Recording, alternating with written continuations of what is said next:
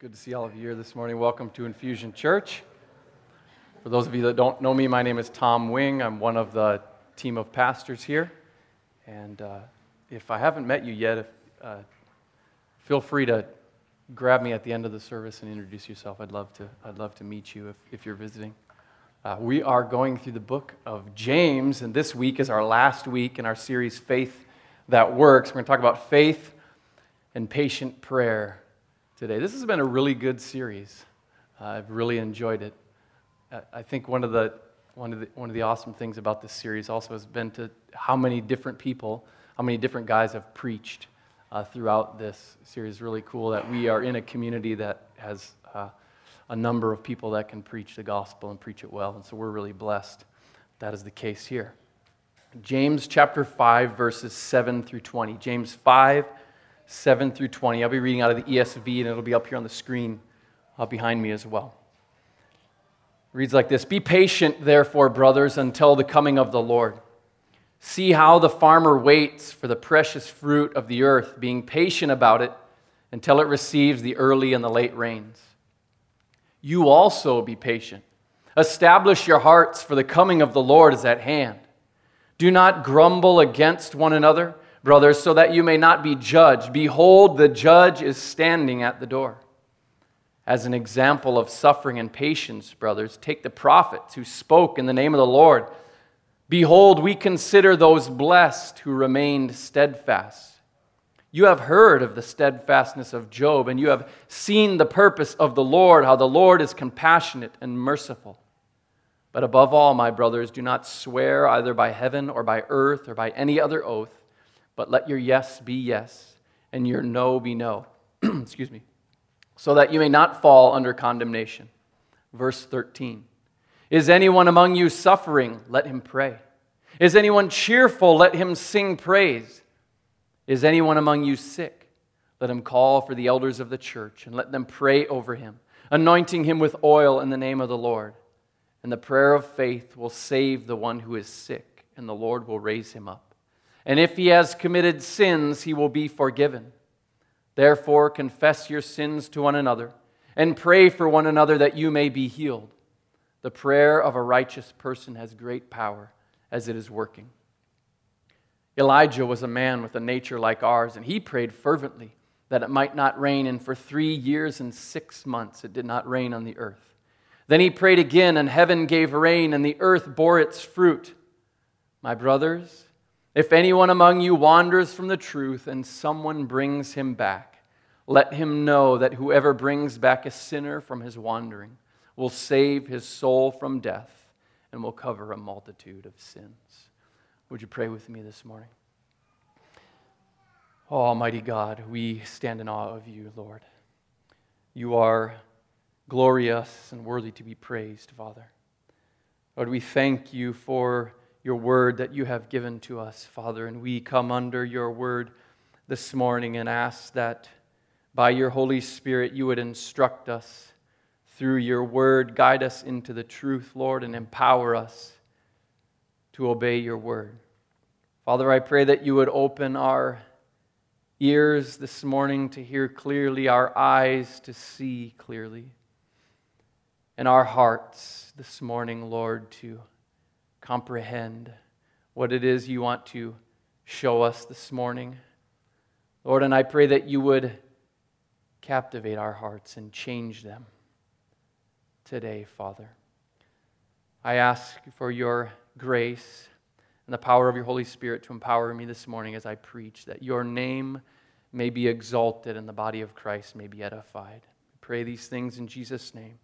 Amen. So James has just finished in the previous chapters and verses acknowledging the church's suffering and in fact rebuking those at whose hands they're suffering.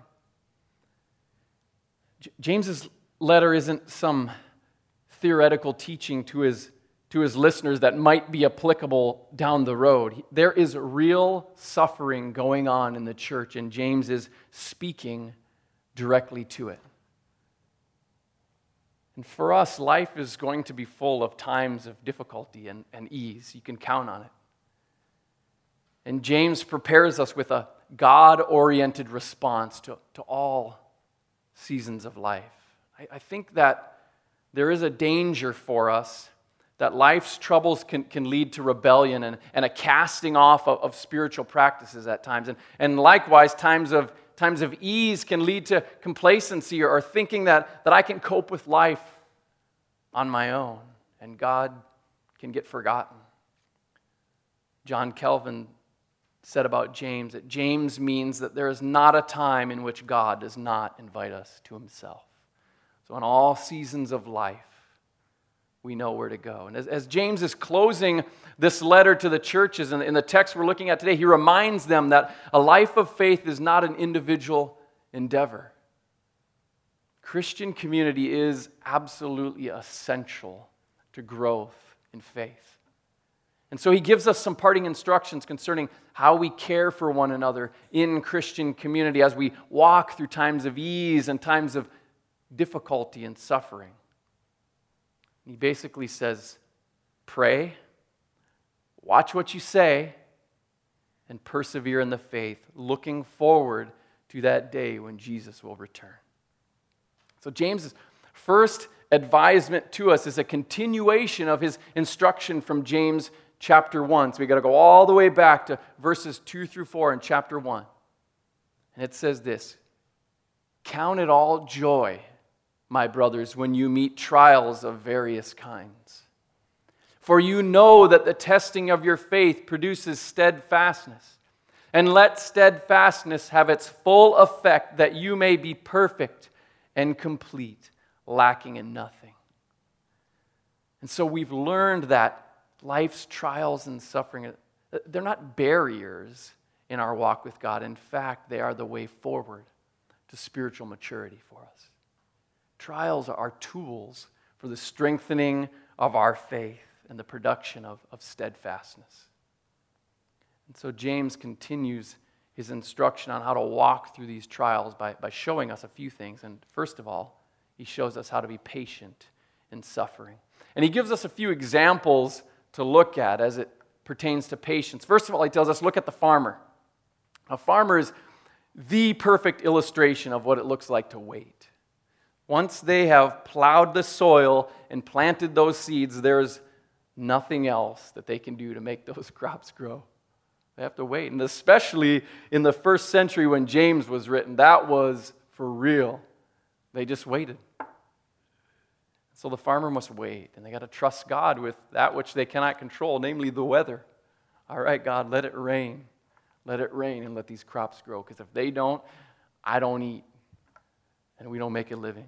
And so the farmer can be patient because he has faith that God controls the seasons. But the farmer doesn't remain idle while he's waiting for the rain. It was really interesting this summer as we drove across Nebraska and South Dakota and Minnesota, and you're looking at these endless cornfields and endless fields of soybeans. And my wife Julia asked me, what do the farmers do during the growing season when the crops are in and they're just waiting for them to grow? What happens then? Well, we learned that they don't just sit around. They're busy cultivating, weeding, fertilizing, maintaining the equipment that they just used to plant the fields, and preparing the equipment that they're going to use for the harvest. They're about the business of farming as they wait for those crops to grow. They're not sitting around. And we can learn how to wait patiently, but not idly, as we look at the farmer. Even as we walk through the trials of life, we must still be about the work of the kingdom, doing all we can to see God's glorious purposes fulfilled, even in our trials and suffering. So we look at the farmer. He also tells us, look at the prophets. Look at the prophets. And so if you think that James is calling us to be passive in the face of trials and persecution, then you probably have never heard of the prophets or read about them. I want to give you just a little glimpse from Jeremiah chapter 20, verses 1 through 6. And you have to get kind of the picture here. So Jeremiah is in the temple. And he just got done telling everyone in the temple that would listen, that was in earshot that God would bring disaster upon the city. Now listen to this. Now Pashur, the priest, heard Jeremiah prophesying these things. Then Pashur beat Jeremiah the prophet and put him in the stocks that were in the upper Benjamin gate of the house of the Lord. The next day, when Pashur released Jeremiah from the stocks, Jeremiah said to him, mind you, he just got released, right? He just got let out for saying some stuff. Jeremiah says to him, the Lord does not call your name Pashur, but terror on every side. For thus says the Lord, behold, I will make you a terror to yourself and to all your friends. They shall fall by the sword of their enemies while you look on. And I will give all Judah into the hand of the king of Babylon. He shall carry them captive to Babylon and shall strike them down with the sword. Moreover, I will give all the wealth of the city, all its gains, all its prized belongings, and all the treasures of the kings of Judah into the hand of their enemies, who shall plunder them and seize them and carry them to Babylon. And you, Pashur, and all who dwell in your house shall go into captivity. To Babylon you shall go, and there you shall die, and there you shall be buried, you and all your friends to whom you have prophesied falsely. Now, if Pashur had Jeremiah beaten and put in the stocks before he said that, I can only imagine what he did to him after that. Jeremiah, if you study him, read about him, survived much persecution. A plot to murder him, and many scholars think that Jeremiah is one of the prophets that Hebrews 11 speaks about when they say they were stoned and they were sawn in two. In light of all that, why does verse 11 of our text say we consider the prophets blessed? It's interesting that we're quick, I think, to call others blessed for enduring suffering the likes of which we would not want to experience. I'd like you to hear this from Hebrews chapter 11, and it's speaking. This is Hebrews 11 speaking of the prophets in verses 33 and 35. And so it says, who through faith conquered kingdoms, enforced justice, obtained promises, stopped the mouths of lions, quenched the power of fire, escaped the edge of the sword, were made strong out of weakness, became mighty in war, put foreign armies to flight. Women received back their dead by resurrection. Some were tortured, refusing to accept release. Listen, so that they might rise again to a better life. Rise again to a better life. That literally means obtain a better resurrection. And so we consider them blessed because they were patiently faithful to do what God had called them to do, even in the midst of great, great suffering. Jeremiah was faithful to call the Hebrew people to repentance and to call them back to God, even though they treated him like Pashur did. And eventually his own village dragged him off to Egypt where he was murdered. But ultimately Jeremiah was blessed because he, through faith, obtained what Hebrews 11 calls a better resurrection. A resurrection much better than those that were brought back to mortal life when it says the women were given back their dead. But he let steadfastness have its full effect so that he might be perfect and complete, lacking in nothing. James also tells us to look at Job. Verse 11 says, you have heard of the steadfastness of Job, and you have seen the purpose of the Lord, how the Lord is compassionate and merciful. Now, it's likely that many of you have heard the story of Job, but I would encourage you, if you haven't, to read the story of Job in the book of Job in the Bible.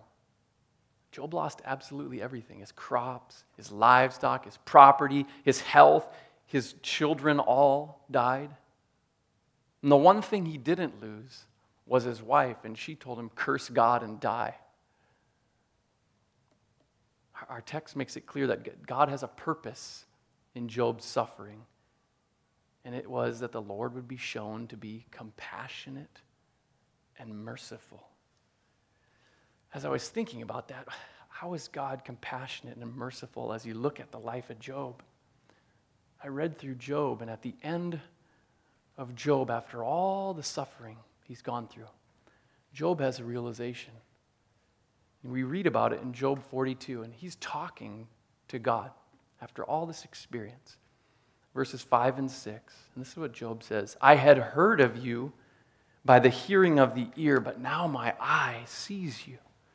Therefore, I despise myself and repent in dust and ashes. The purpose of Job's suffering was that he wouldn't just hear about God, but he would see him.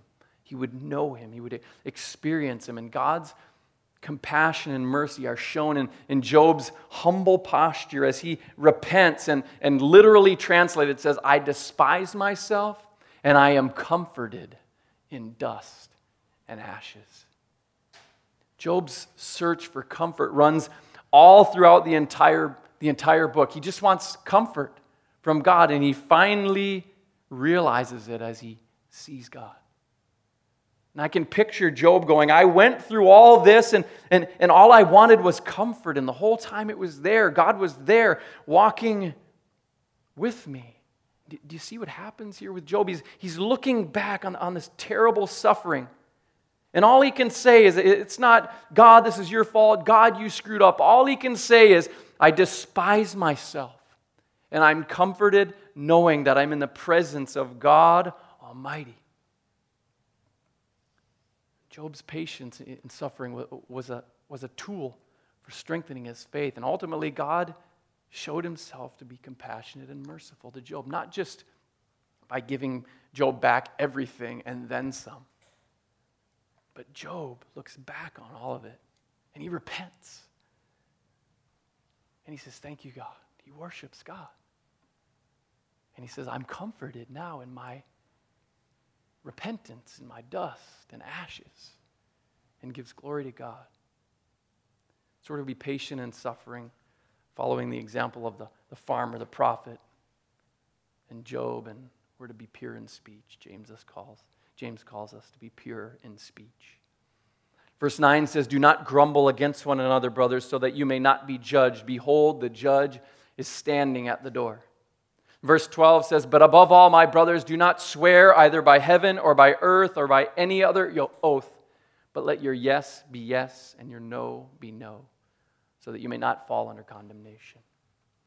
As you read through the text, verse 9 may seem to be a little out of place, but when you think about it, grumbling and impatience with one another is much more likely to take place if we're going through trials and difficult circumstances. And so he warns us to not grumble against one another. We're going to get enough hardship from outside the Christian community. We can't afford to be squabbling with one another, accusing one another. I want to encourage us. Let's be supportive. Encourage one another in the faith. And verse 12 teaches us we shouldn't need to swear by something or someone. We should be so committed to honesty and integrity in speech in our community that our yes really does mean yes and our no really does mean no. There's a trustworthy bond built among us. So we're encouraged to be patient in suffering, pure in speech, and prayerful in trials. And we're going to camp out here for a little while. James seems that once again he's reinforcing what he taught earlier in the book in chapter 1, verse 5. And he says, if any of you lacks wisdom, let him ask God, who gives generously to all without reproach, and it will be given him. Meaning, if you don't have what it takes to go through these trials and sufferings, and we don't, let's be honest, then you better turn to God. You better know where to go in the correct way forward in situations that require patience and perseverance. The correct way forward is prayer. Is through prayer.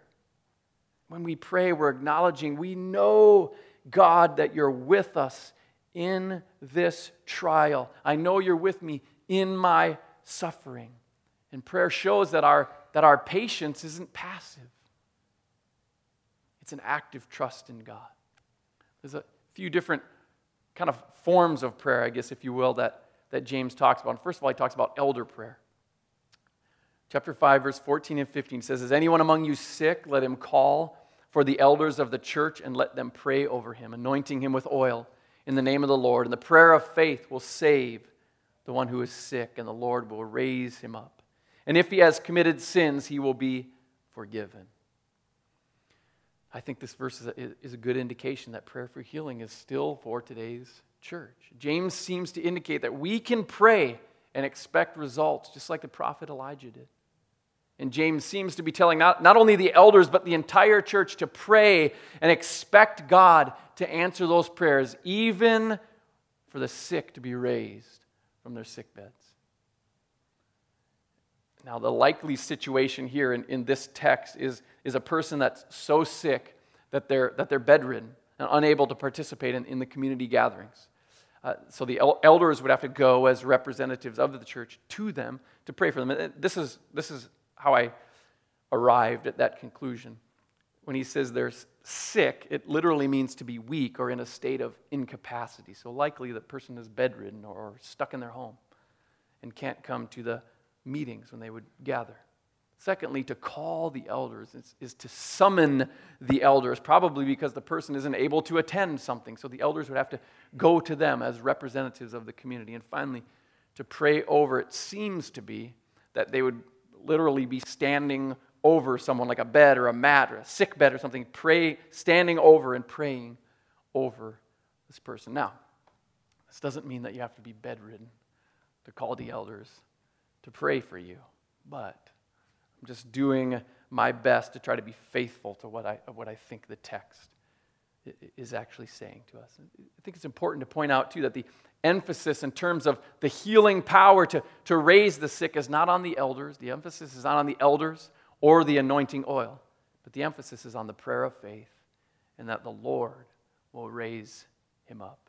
So every time we pray, we're saying, Lord, we trust your will with this situation, Lord, with this trial, with my suffering, Lord, with this sickness, Lord, with this temptation to sin, Lord, with this family member I'm praying for, with this neighbor that I can't stand, Lord, I'm trusting you. I want to make a few things clear as it comes to prayer. I think the Scripture is clear that not all prayers will be answered as we desire or as we imagine they would, and we see this very clearly. 2 Corinthians chapter 12 and verses 8 through 10, the Apostle Paul is pleading to God about what he calls the thorn in his flesh, and it likely was some physical ailment that he had. This is what he says, 3 times I pleaded with the Lord about this, that it should leave me. But he said to me, my grace is sufficient for you, Paul, for my power is made perfect in weakness. And Paul goes on, therefore I will boast all the more gladly of my weaknesses, so that the power of Christ may rest upon me. For the sake of Christ, then I am content with weaknesses, insults, hardships, persecutions, and calamities. For when I am weak, then I am strong. So continued sickness after prayers is not necessarily an indication that the person who's sick or those praying for that person lack faith. In situations where a person isn't immediately healed, we continue to persevere in prayer, and we trust God that his will be done. Just like Jesus in the Garden of Gethsemane. Lord, if this cup could pass, take it. Nevertheless, not my will, Lord, but yours be done. And so he trusts the Father that his perfect will be done. As I was preparing, I was thinking back at opportunities that I've had to pray for people who were sick. One particular man that I recall who had cancer. And a group of people and myself had an opportunity to pray for him. And God healed him.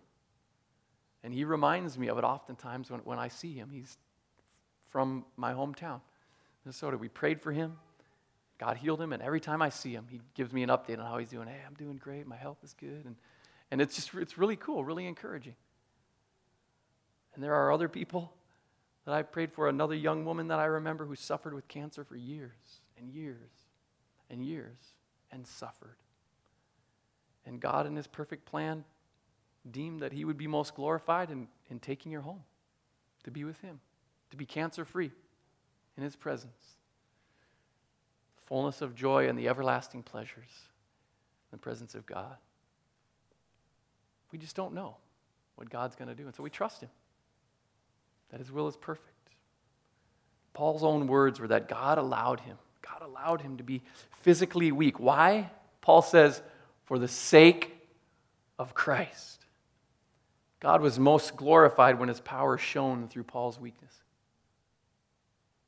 Secondly, all sickness is not the result of sin. John chapter 9, verse 2 and 3, and Jesus heals a blind man. And his disciples asked him, Rabbi, who sinned, this man or his parents, that he was born blind? Jesus answered, it was not that this man sinned or his parents, but that the works of God might be displayed in him. Now, I say all sickness is not the result of sin, but it does seem clear, and I think our text allude to this, that sin can lead to sickness. I think it's also important to note that some illnesses are just a byproduct of living in a fallen, sinful world. I want to tell you, prayer isn't just for church leaders or people who have titles around the church. James encourages us that everyone prays. Everyone. Verse 13, is anyone among you suffering? Let him pray. Is anyone cheerful? Let him sing praise. He's talking to individuals. He says, if you're suffering, pray. Do you pray? Do you pray for yourself?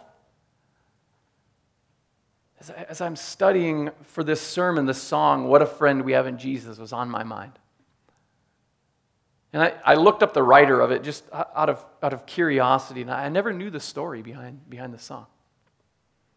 Joseph Scriven is the man who wrote it. And he was no stranger to suffering, I learned. I'm going to read you just a portion from what's called the story behind the song, What a Friend We Have in Jesus, by Lindsay Terry. As a young man, Joseph Scriven fell in love with a young lady who was eager to spend her life with him. However, on the day before their wedding, she fell from her horse while crossing a bridge over the river Ban and was drowned in the water below. Joseph stood helplessly watching from the other side of the river. In an effort to overcome his sorrow, he began to wander. He was from Ireland. By age 25, his travels had taken him to an area near Port Hope, Canada. He became highly regarded by the people of that area. He tutored some of the local children in their schoolwork. It was there he met a wonderful young lady, Elisa Roche, and again fell in love. They had exciting plans to be married. However, tragedy reared its ugly head once again, and she died of pneumonia just weeks before they could wed. He labored in Port Hope among the impoverished widows and sick people. He often served for no wages and even shared his clothes with those less fortunate than himself. On an occasion when Joseph became ill, a friend who was visiting with him discovered a poem near his bed and asked who had written it. Scriven said, the Lord and I did it between us. He thought the poem would perhaps bring some spiritual comfort to his mom, who was sick and still lived in Ireland. Scriven had not intended that anyone else should read it. On August 10th of 1886, Joseph Scriven's body was pulled from a body of water near Boodley, Ontario. He had drowned. 2 monuments have been erected in his honor. Each has the first stanza of his song engraved on it. What a friend we have in Jesus. All our sins and griefs to bear. What a privilege to carry everything to God in prayer. Oh, what peace we often forfeit. Oh, what needless pain we bear. All because we do not carry everything to God in prayer. Now I, maybe like some of you, have sung that song many, many, many times. But to say it like that and to really listen to the words was very moving for me. It's so crazy to think that we have access to the God of the universe and we might not use it. We might not talk to him. The God of all creation is listening intently and he wants to hear from you.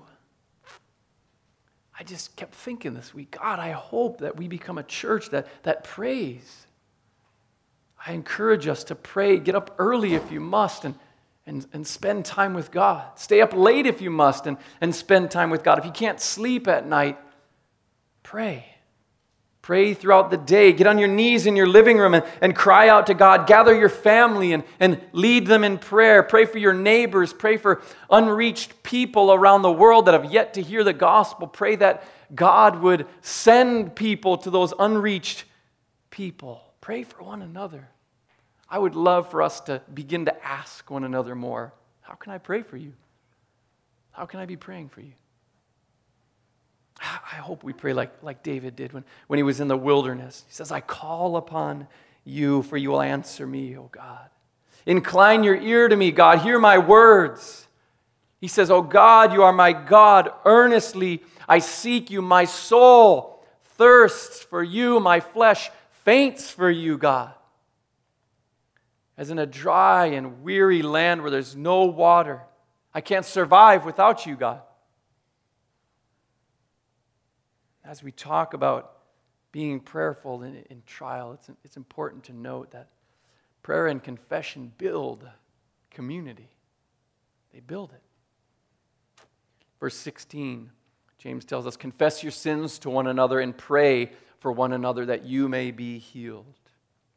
God intends that prayer bring the community together. When one member gets sick or is struggling, the other members can rally alongside and graciously intercede redemptively on their behalf. Also, confession is an important part of Christian community. I don't think James is calling us to have confession services or something like that where we all publicly confess our sins to the entire community. That could be counterproductive, probably. I think it's good to think of confession, though, in three forms. Private, meaning our sins should always be confessed to God. Because ultimately, it's against Him that we have sinned, and Psalm 51 teaches us about that. Secondly, personal. If you've sinned against someone or a group of people, it's proper to confess your sin to that person or that group of people. I'll give you an example. Just recently, I had gathered my children together, and I confessed to them. I said, listen, Daddy's been sinful in his attitude and his actions toward you. And I explained to them my sin and how I exalted something above Jesus. And I asked them to forgive me. And third, public. There are times, I think, when public confession is appropriate. For example, if I were to sin in such a manner that it disqualified me for eldership in this community, then it would be proper for me to confess publicly and apologize before the Infusion community. It's essential, I think, that we have people close enough to us that they can inquire about our spiritual state. I think it's just another indicator that we cannot live a healthy Christian life apart from community. We just can't. And so we're encouraged to be patient in suffering, pure in speech, prayerful in trials, and finally, persistent in soul winning. Verses 19 and 20. My brothers, if anyone among you wanders from the truth and someone brings him back, let him know that whoever brings back a sinner from his wandering will save his soul from death and will cover a multitude of sins. Those are a couple of tricky verses. And I'll confess, I was a little uncomfortable with my theology this week as I studied this, and it was a good experience for me. I don't want to be so comfortable in my theology that I gloss over the warnings about sin in Scripture. I want us to be careful that we don't interpret Scripture through the lens of our theology, but rather we let the Scripture teach us our theology. And so these verses were difficult for me because James calls them brothers as if he's talking to the Christian community. But then he says their sinful wandering could lead to the death of their soul. I think there's a couple things at play here. First of all, addressing them as brothers and sisters does not necessarily assume genuine saving faith. I could get up here and say brothers and sisters, but I don't know the condition of everyone's heart. How the sinful wanderer responds to your earnest brotherly pursuit will prove whether they're a brother or sister or not. Meaning a brother or sister with genuine saving faith will turn from their wandering when pursued. Secondly, the final evidence of saving faith is perseverance, not profession. In other words, we don't ultimately know who is genuinely saved until they persevere to the end. Jesus speaks about this in Matthew 10. He says, the one who endures to the end will be saved. And the Apostle Paul in 1 Corinthians chapter 15 says, I would remind you, brothers, of the gospel I preached to you, which you received, in which you stand, and by which you are being saved, if you hold fast to the word I preached to you, unless you believed in vain. I think these verses line up too with James' assertion that faith without works is dead. A profession of faith is powerless if that faith isn't accompanied by a life of consistent obedience. It doesn't lead us to a life of consistent obedience. Theoretically speaking, in 5 years, I could reject the faith and say, yeah, this Christianity thing was a joke. I just wanted the position. That's all I wanted. I don't want anything to do with this. And I could walk out an Infusion Church. And if I didn't come back from my wandering, you would find out that I was not a genuine brother in Christ. By the way, if you see me wandering, I hope that you don't say, well, Tom's got good theology, he'll be okay. No, this scripture and me telling you right now is an invitation to you to call a sinner back from their wandering. In this case, me. Graciously,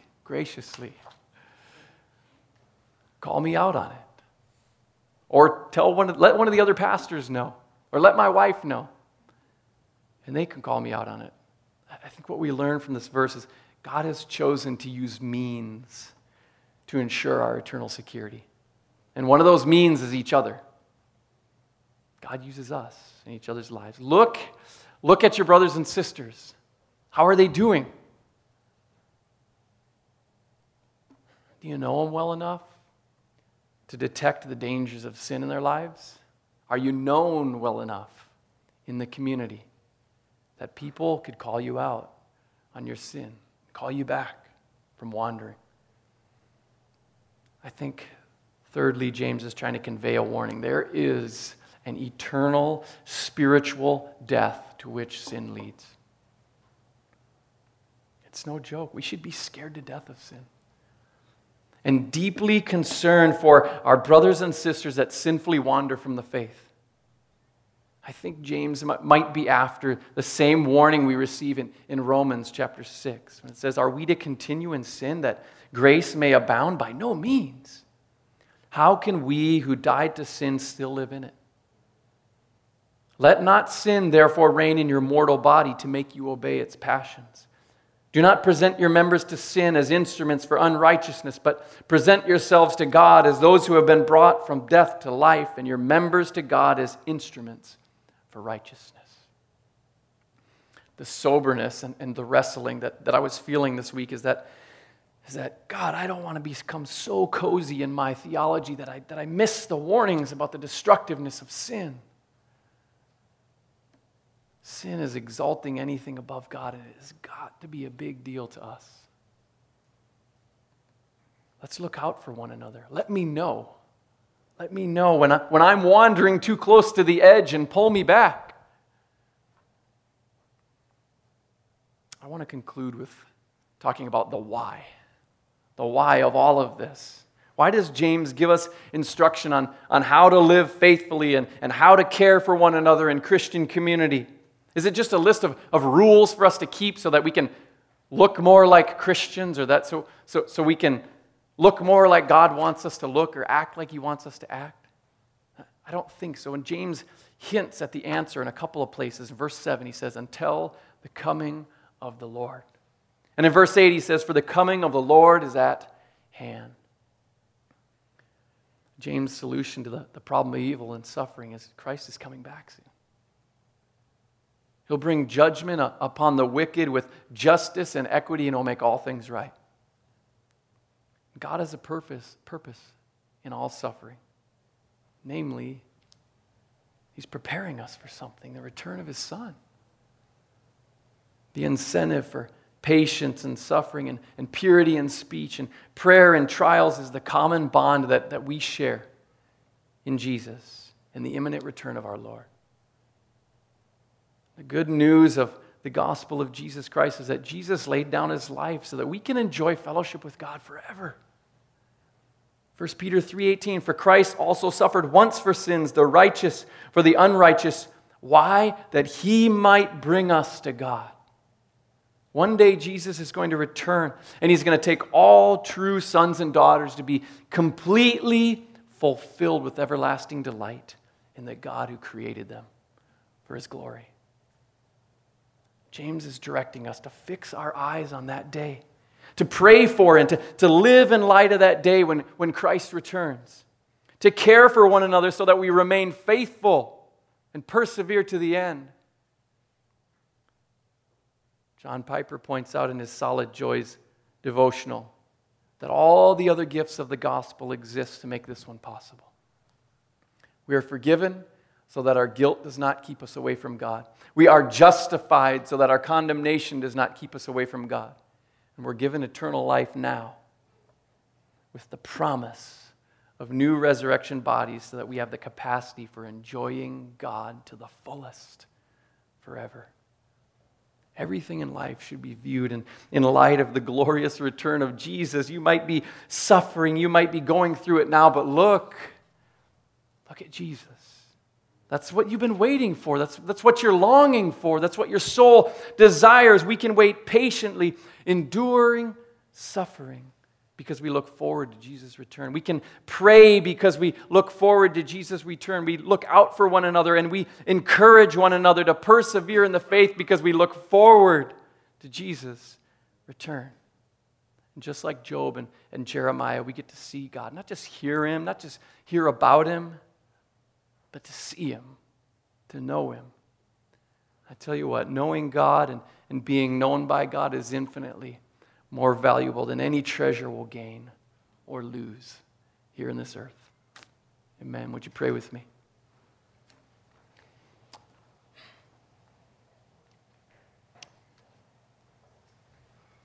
Heavenly Father,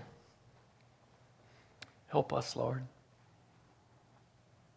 to be patient in suffering, Lord. Pure in our speech,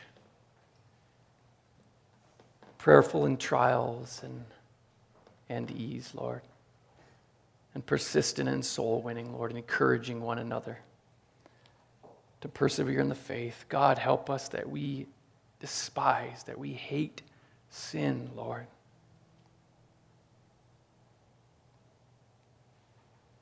Help us to take very seriously the consequences of sin. Help us that we're gracious with one another when we see each other sinning or sinfully wandering, Father.